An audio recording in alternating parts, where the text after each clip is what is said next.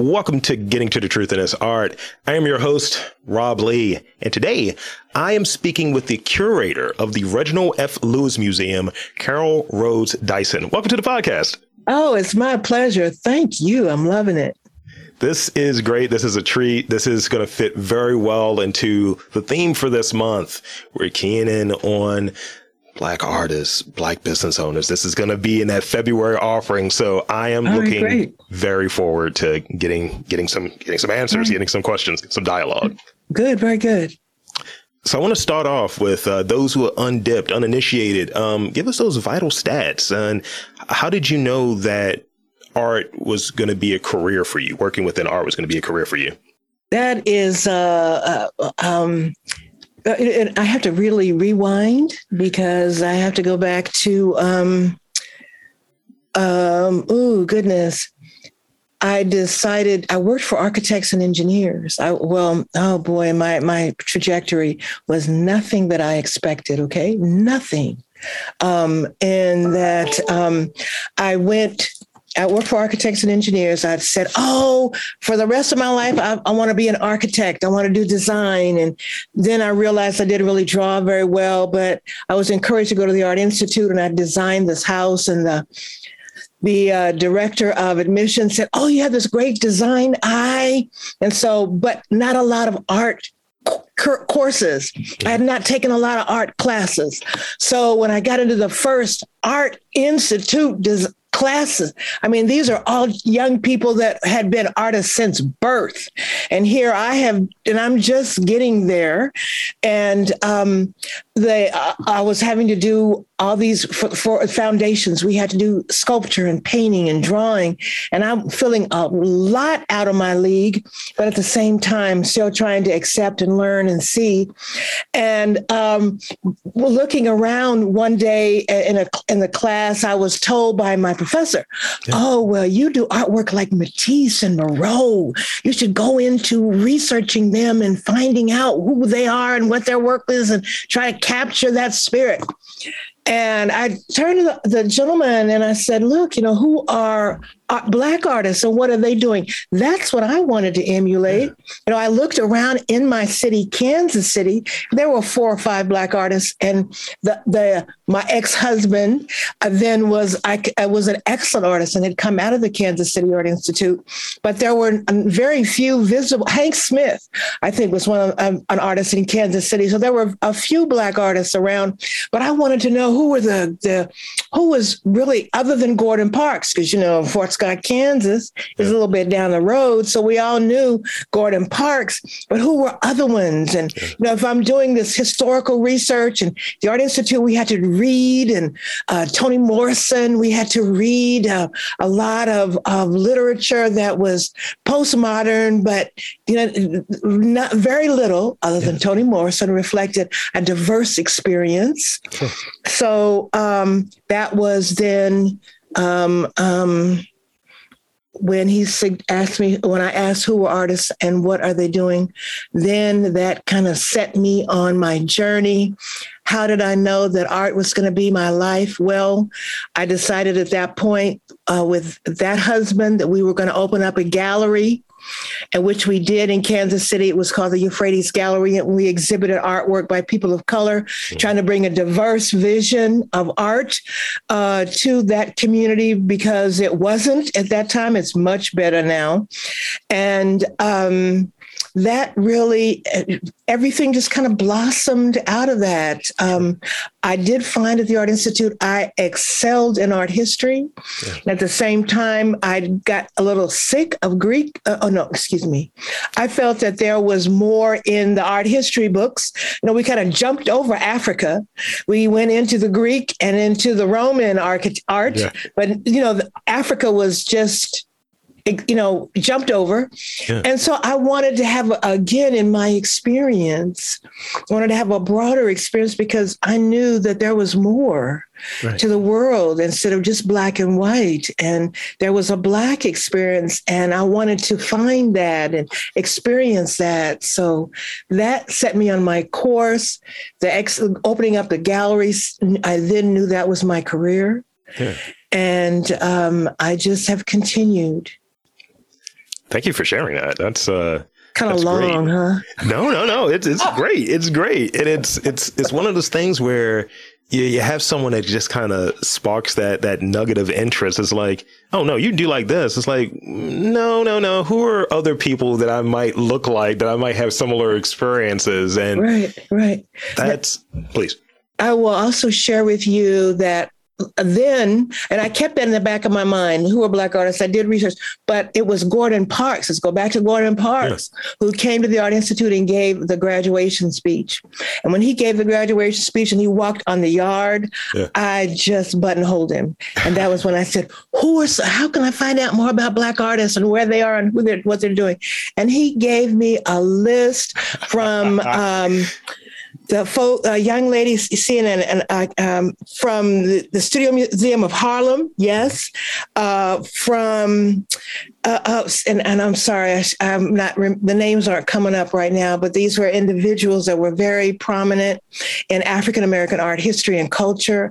I wrote to them. They started sending me books to read, information. I just inhaled that because I wanted to know more about Black art and who they were.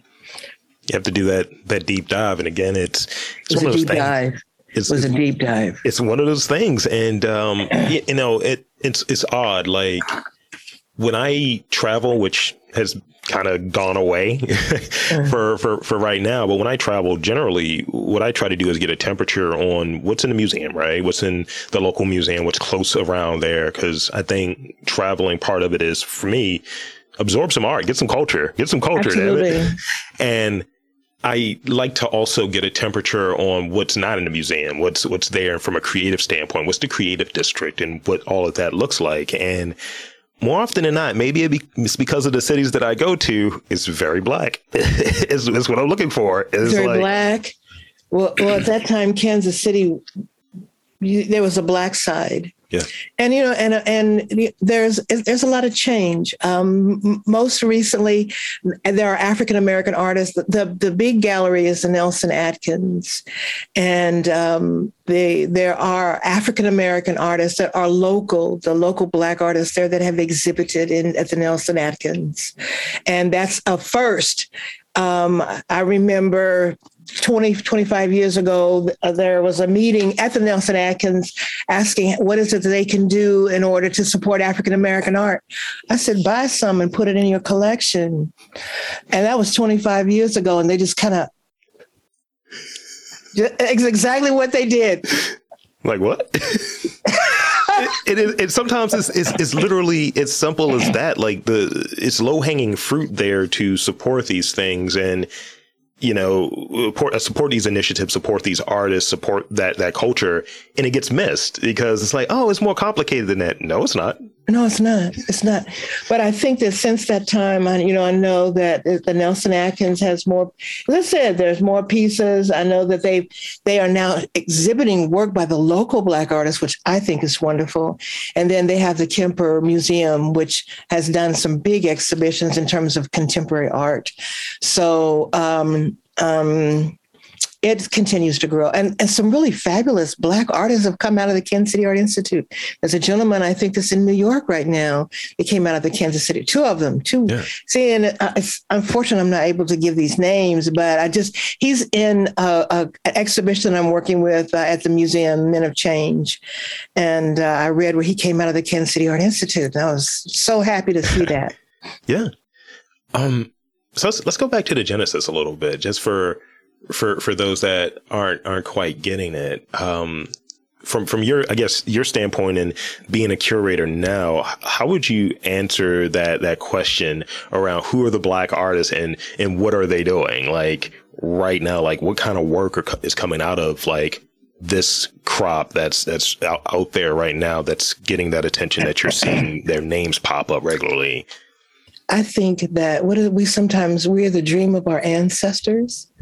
And I think the Black artists that are working now are the dream of the Black artists, especially they came out of the 40s, 50s, 60s, and 70s.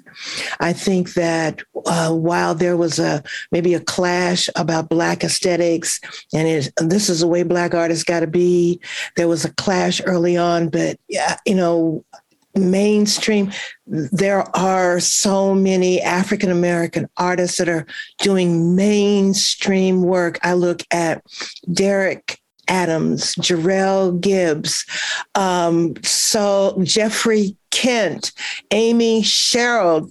I mean, this is these are all people with the Baltimore ties. Yes. And that's just Imani Lewis, Brown. I mean, there's just LaToya Hobbs. I have a copy of one of her pieces here that I have on my wall. Yeah. It's a print. A Xerox print, okay, and those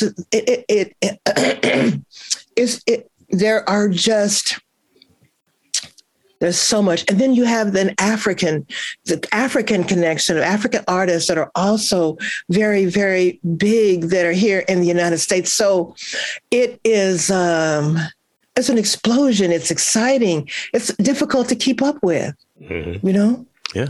But I think that I was so glad to watch Jarrell in his conversation with Maya Rockymore Cummings and the director of, what is the name of the director of the BMA? They're going to kill me that I don't know his name. What is his name? Yes. And the conversation that they had for Bradford. Yes. Yeah, Mark Bradford. No, that's the artist, Mark Bradford.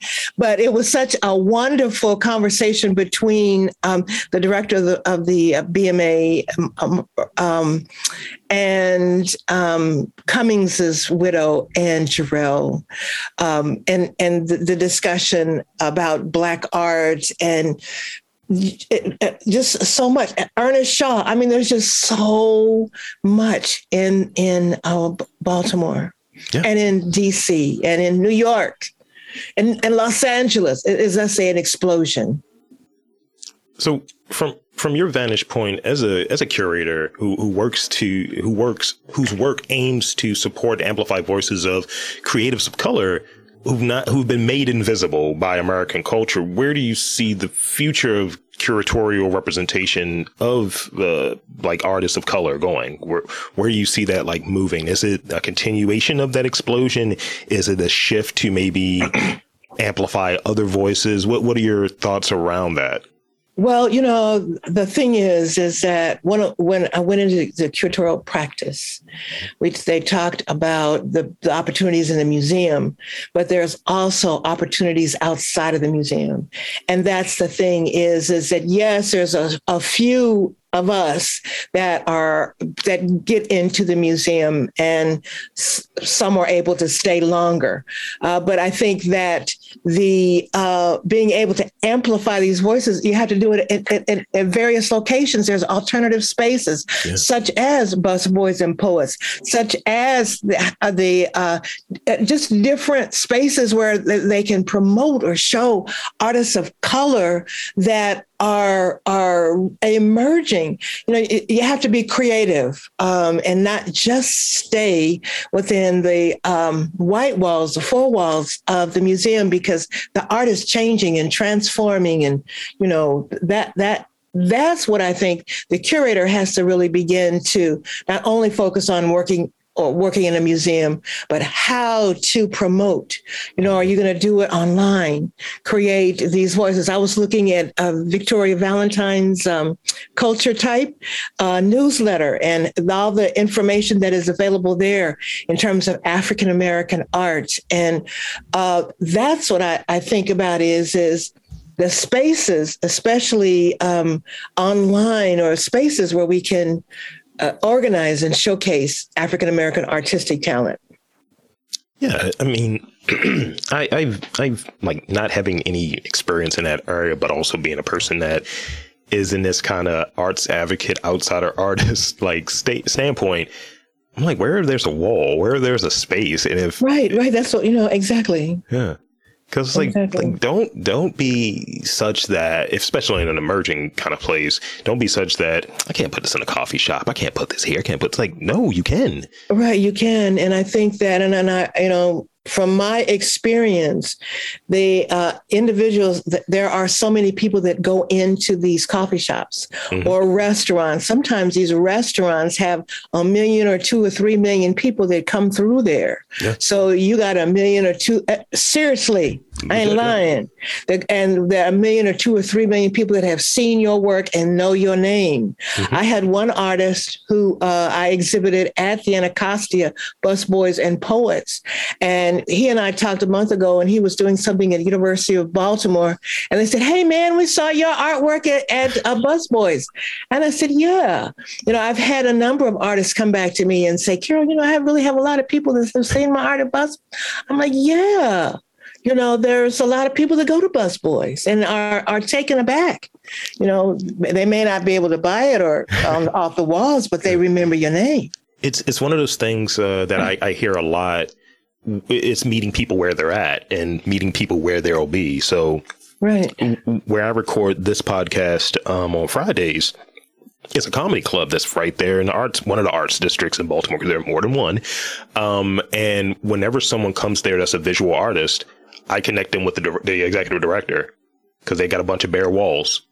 And that's me trying to do my piece of like, hey, man, put some of his art up there. Maybe you actually have a conversation. Right. And that's important. Yeah.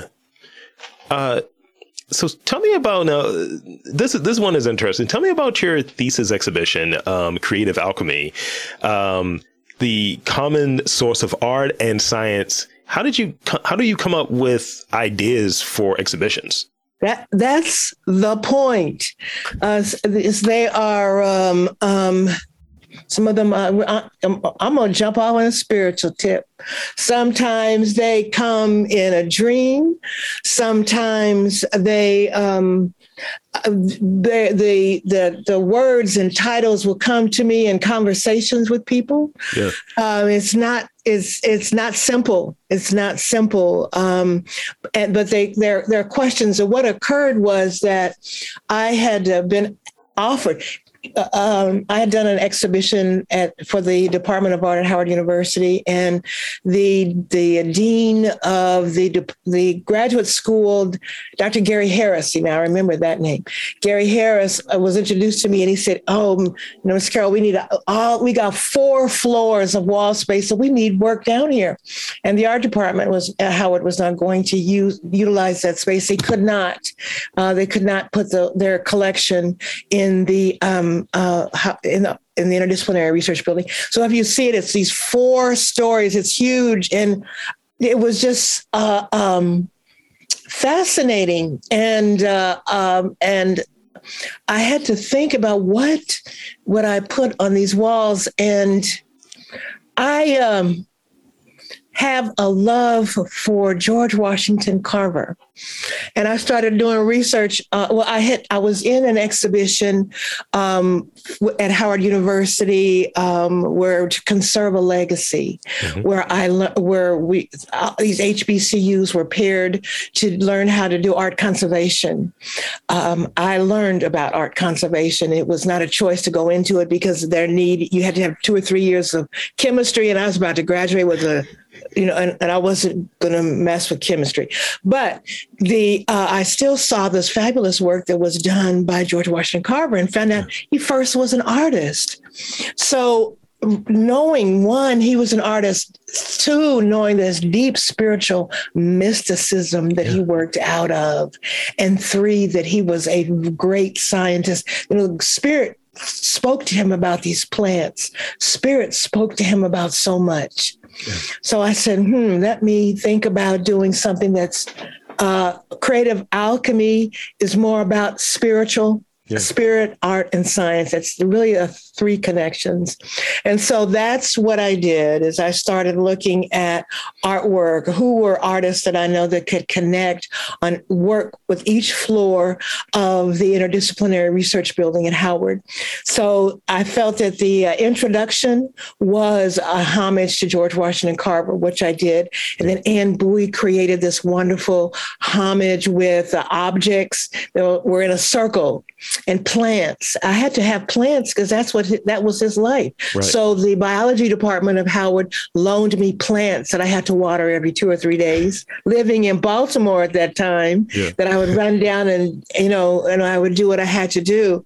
So that was the first floor, the introduction of understanding that art and science and spirituality can be interconnected. That there was this division, I think, in Germany when we started thinking about started thinking, and that's when a lot of things changed because these theories of life and changed or made things cause things to change. I'm sorry. No, you're good. And so that's when the divisions and in Christianity, there was a lot of division in with back in the day. I'm sorry. So the Constantinople, I think but let me not even go there. The point is that in an African origination, there was more of a unifying spirit, art, and science. Okay. That makes sense. And so, and part of that was what I was trying to bring back. So quickly, we went on the second floor was nanotechnology, very small. So we had some contemporary art that was on the second floor. Third floor was about biology. They did a lot of research on biology and Black people's genes and Black people, what could be done or to help can modify and health issues. And so I created, I got Renee Stout. We showed pieces of hers that showed about transformation, bodily transformation, mind transformation. And then also on the third floor, E.J. Montgomery had these little drawings that looked like the beginning of language, which, in terms of development of humankind. Yeah. That was the third floor, biology. The fourth floor was environmental science. And that's where we had Angelina Sumadre, who created a piece that was like a desk, but you couldn't tell whether it was a science desk or whether it was an artistic desk because there were so many of these different kind of objects. Somebody was getting ready to create natural things. Yeah. And then we had Rosalind Cambridge, who did these environmental pieces that were put on the wall.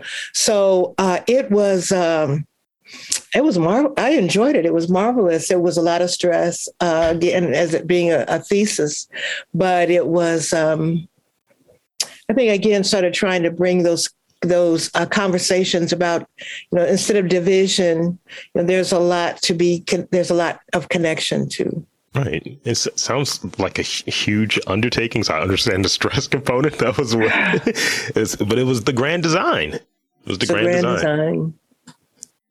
So yes. Now I'm going to shift it to something that's a little more current. The Robert Houston Tell Our Story. What are some of the things that surprised you about that exhibit that you kind of learned in doing the research and putting things together for that exhibit? In terms of surprise, I think that, let me say the gift. Sure. Say the gift. The gift in doing the Robert Houston exhibition that included works by Joe Giordano, Devin Allen, and Dee Dwyer was, first of all, the research and understanding his influences by Gordon Parks. Gordon Parks again. And that and Gordon Parks's influences by Ralph Ellison, the photograph as a document as well as a symbol. Mm-hmm. So that helped me to then begin to look at Robert Houston's work a little, deeper. The whole idea for me is of the Black gaze beginning to give power and value. These photographers, what is it, the choice of weapons that were giving value to our culture and encouraging others to see the value, but also the challenges that we had. So the gift was that I learned about Robert Houston and the other artists, Joe Giordano, Dee Dwyer, and Devin Allen, and their power in terms of recording images and their power, especially Devin, that not only told the story, but put you right there in the center, front and center. You saw the image, but at the same time, you could hear the chants in the background. You could hear the noises in the back, but there was no noise. It was just a photograph, but it was three-dimensional. It was 3D, or, you could hear it, and it was, you were caught into it, which I think was important about Devin's. Dee's work, I think hers is very powerful in terms of capturing, again, the Black gaze and centering it in her southeast DC community, and the important figures that are there, from the rapper to another gentleman with his dog smoking a Black and Mild, and the ATVs, and the young lady with the beads in her hair. This, again, kind of grounds one in understanding Blackness, what Blackness is for her or for that community. And then her other photographs told the story of social justice, the Black Lives Matter. She captured beautifully Black Lives Matter images. And there was a photograph at the end that I loved. My Blackness is not a threat. And it was her photograph, an image of herself. So yes, in Joe's wide angles, wide composition, it was again an introduction or reintroduction to Baltimore. Having gone to MICA, having lived in Baltimore, and then working in the DMV, zipping back and forth, but always seeing this rich culture, this risk, being open to risk, being open to new things, that I found the support of new and interesting things here in Baltimore. I found it really rich. Yeah, I have two of the three, by the way. And the only person I haven't gotten yet is Dee. I've had Joe on. This interview is going to be after Devin Allen's, so that's coming up as well. So that's great. I'm working on the trifecta, so that's good. Good Dwyer, yes. Yeah, it's going to be a little bit of a bundle. It's like a 3-part. Okay, wonderful. So I have two more questions before I get into those dangerous rapid fire questions. They're so people are so scared of those rapid fire questions. Okay, it's pretty funny to me. In recent years, there's been a shift to hide or suppress works that have been considered to be, I think, in poor taste, right? Should that be done with historical material that depicts African Americans, Black folk, in maybe blackface, caricature, or racist stereotypes? Because we like to act like it didn't exist, but as soon as someone calls it out. So what are your thoughts on that and balancing? This is what you guys considered to be artistic at one point, but now we suddenly don't want that out there. Well, I think it's always done. It's about context, how it's presented. I think that I had a couple of years ago at Busboys and Poets, I put a rope, the noose. I exhibited a noose and a Confederate flag. But the context of that was the woman in Richmond, Virginia, that was killed, that was hung by the noose. And the story, the images that were done told her story. So it was a context of all these, yes, a Confederate flag, we don't want to put it up. And of course, a noose is highly controversial. But again, the context, and plus, at busboys, you can kind of do some of those risky things, and that, and not, it's supposed to push you a little bit to think a little bit more about justice and truth. Yeah. So, and I think about other figures of R.V. Smith, I believe. He does a number of photographs that, again, are of caricatures somewhat of African Americans, a big smile, and the wide white teeth and the big eyes. But again, they're the context of, and Walker, Carol Walker. I think in terms of her work, some of that is very, very, very difficult. Kara Walker. Those images, especially of the slave era and the massa, and are often sexualized. And I think that was part of the controversy of Carol Walker. But again, I think that the intention of her work was to bring about the injustice, or understanding the injustice. Having a deeper understanding of deeper understanding of the meaning.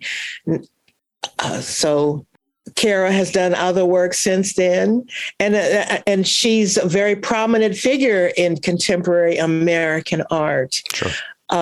But I'm more favor of people like Jarrell Gibbs. I'm more favor of people like Derek Adams, because while the angst that Carol Walker gives, it is not the feeling I want to walk away from. Art, yes, it can be that angst or that message, but I want that message still to give me some sort of uplift.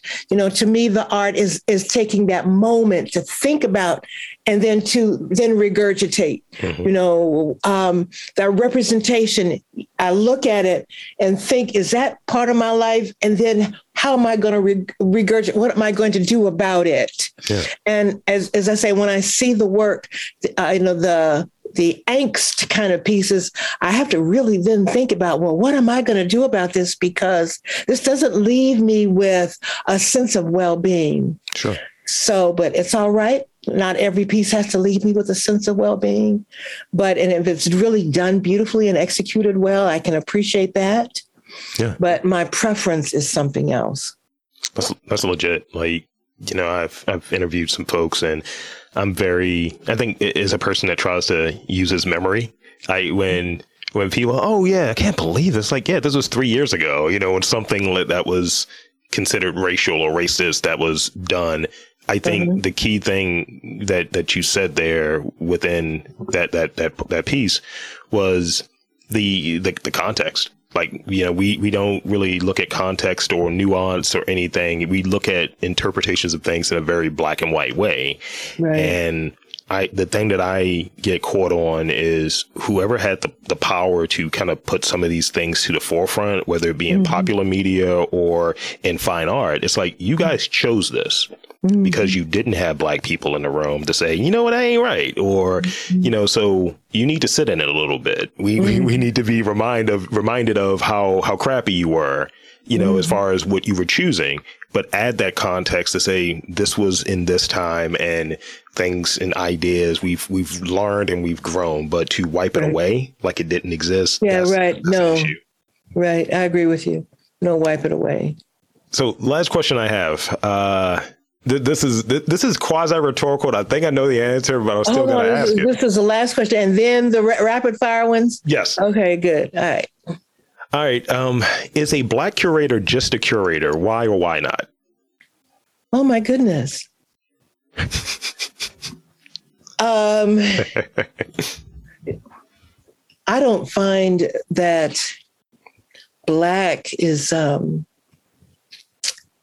the focus. Black is the, what I mean by that, my focus is not with the Reginald F. Lewis Museum. Sure. My focus is African American art, but I'm also a Black curator, a person of color that brings the history of my people and I use that history, that important of trying to raise and raise voices of individuals that are not just people of color. When I was working or organizing exhibitions at Busboys, I was working with all people. It was a diverse group. Sure. So I am a Black curator, but I'm interested in diverse voices, raising and uplifting diverse voices.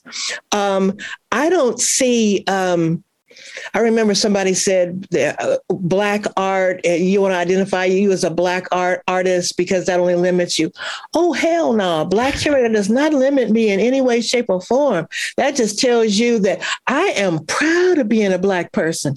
I am proud of having the Black art history background that I had, that I've worked with African American artists and knowledgeable about African American art, but at the same time, I have seen or I'm aware of other art, the diverse voices that are in art. And for me, it is in no way a limitation.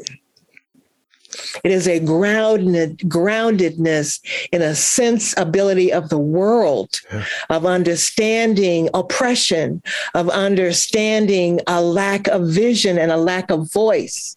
So therefore, when I move and choose, I'm looking for freedom. I'm looking for expressions of connection. Sure. See, you getting me started. I was about to say, talk that talk. Here we go. I knew what I was doing when I asked that question too.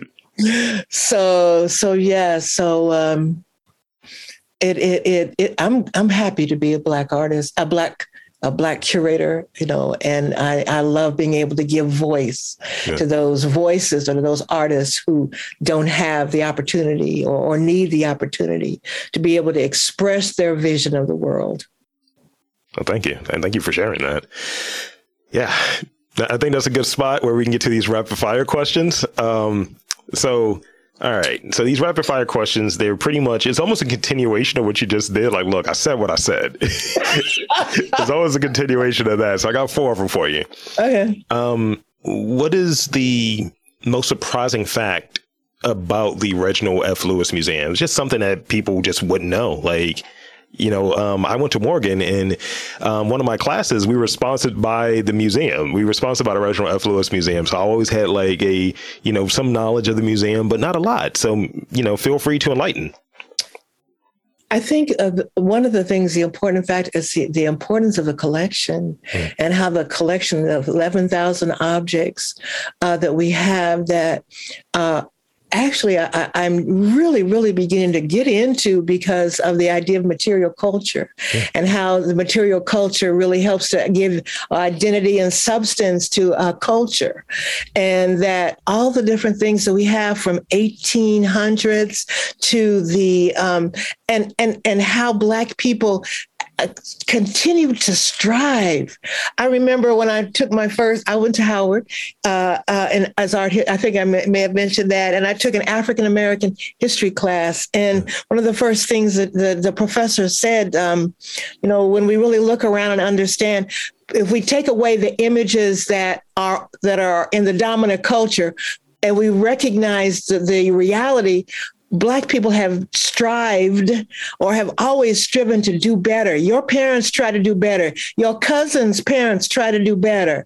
And that in these collections, we look and I see how, you didn't have to go to get a PhD. We had people that were barbers, and the things that they did in order to be of substance and to create a world and a life for themselves and their community.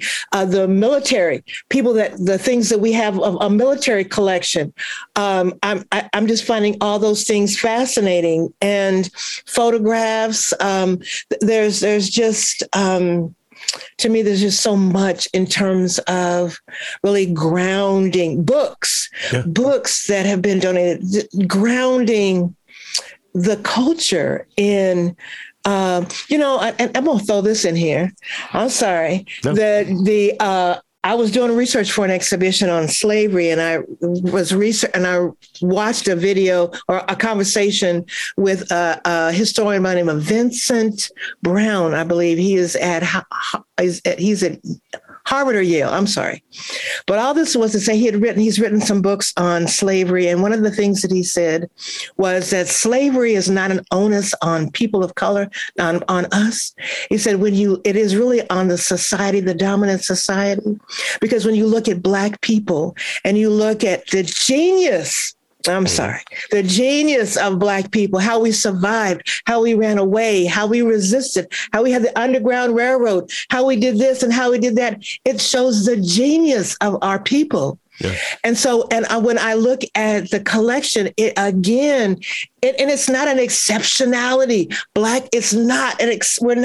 there's not an exceptional Black man or the genius that we had, even in terms of trying to make sure our children had books, and we were working, cleaning somebody's house or ironing their clothes, the genius that we as a people had and continue to have, and how this collection, documents that. Thank you. That's great. Now I need to go to the museum now. Thank you. Thank you for now. I just need to drop what I'm doing. This podcast is over. I'm going to head down. Well, you have to wait till we get our exhibitions. More will be up in the end of this month, February. We have the Men of Change exhibition coming from the Smithsonian sites, which is really wonderful and fabulous, and a lot of programming involved with that.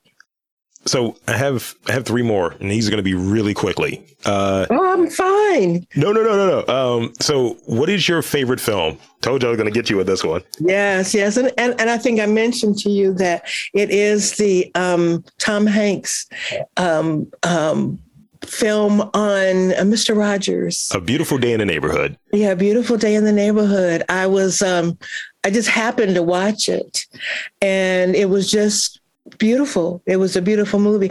I do watch a lot of police procedure, Blue Bloods and FBI, and I love mysteries, but I really love the story, the richness, that Tom Hanks, that story told of Mr. Rogers. Great. Since I know that I was wrapping up before we got started, I was wrapping up eating lunch. So that made me think about this question. What is your favorite meal? Let's say some people, they have a bad day and they're like, look, I need that guilty pleasure. I need some shrimp and grits. I need something. I need a fish sandwich. What is that meal for you that you're like, this is going to make me feel better? Oh man, there's so many. That's an honest answer. There's so many. Let's see. So first, busboys and boys, of course, and those sweet potato pancakes. That breakfast you got. Oh my God, it's so serious. The sweet potato pancakes with the scrambled eggs and what have you. The next thing is crab cakes from Phillips, or I'm from Kansas City, Missouri again, and Gates Barbecue would have some of the best food, and it still has some of the best food, but I can't go to Gates. So in each region seems to have its own kind of taste, its own kind of food. Yeah. And this region is crab cakes and seafood. So the crab cakes, and I'm open to learning more about other places that have crab cakes, because I love, and I make my own as well. I do too. I love some crab cakes. Yes, I've learned to do that. So sweet potato pancakes, crab cakes. Oh, and the fried chicken too at Busboys and Boys. And it's not on a bone. They debone it. It's the breast, and then the greens, and then they have this mushroom gravy on the potatoes. It's pretty good.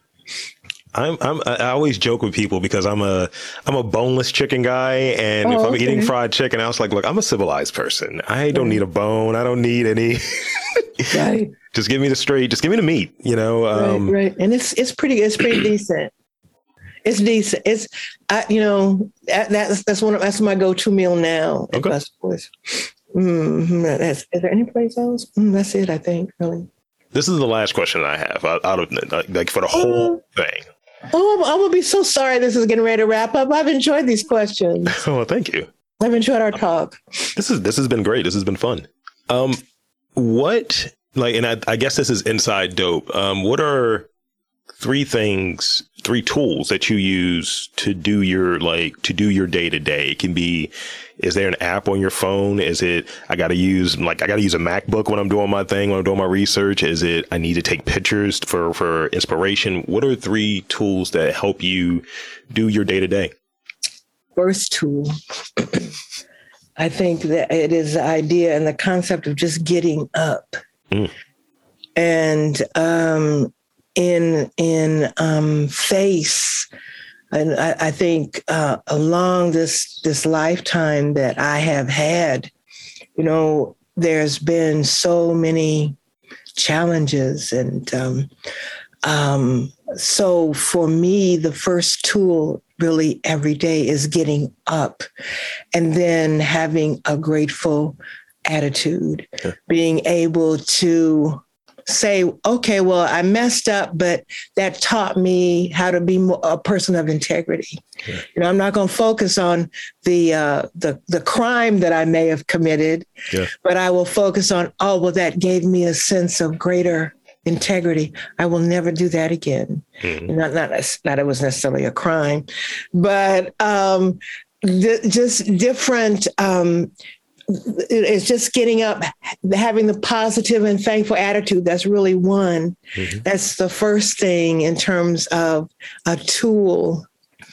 The second tool that I feel that I use is when all these are not necessarily what I would call things that are touchable. The other tool is the communication between myself and my family. Sure. I feel that that's a tool of also encouraging me to get up, do better, and to do best, because of the importance of leaving a legacy, the importance of being able to support, being able to repeat that which my family did for me. So that's a tool that, I want to continue to give. I want to continue to be able to push and to be able to uplift.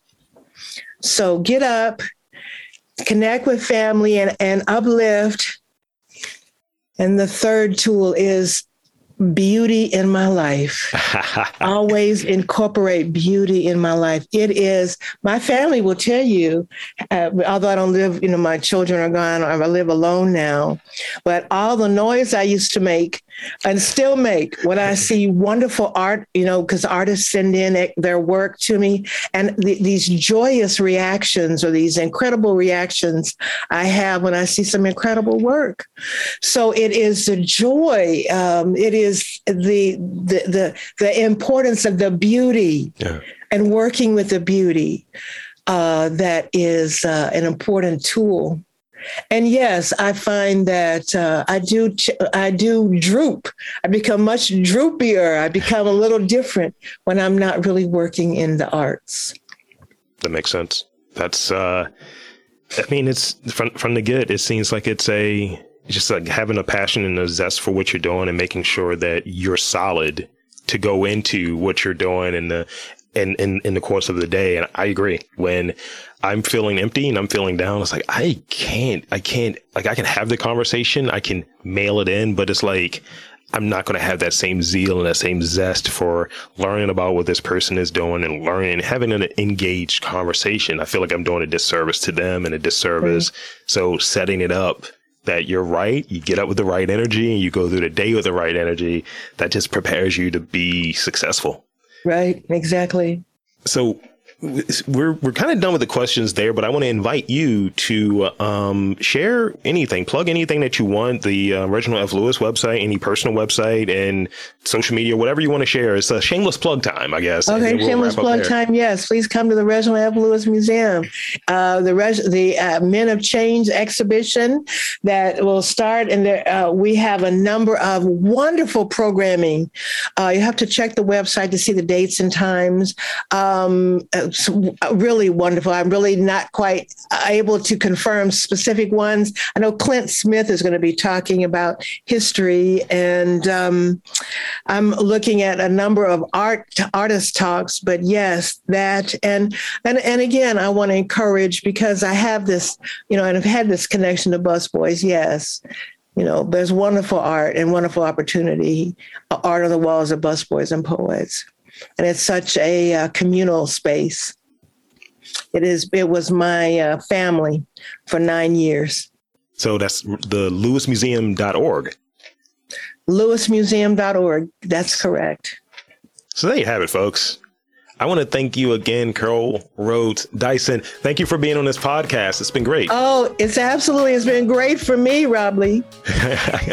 So for Carol Rhodes-Dyson, I am Rob Lee, saying that there's art in and around Baltimore. You just got to look for it.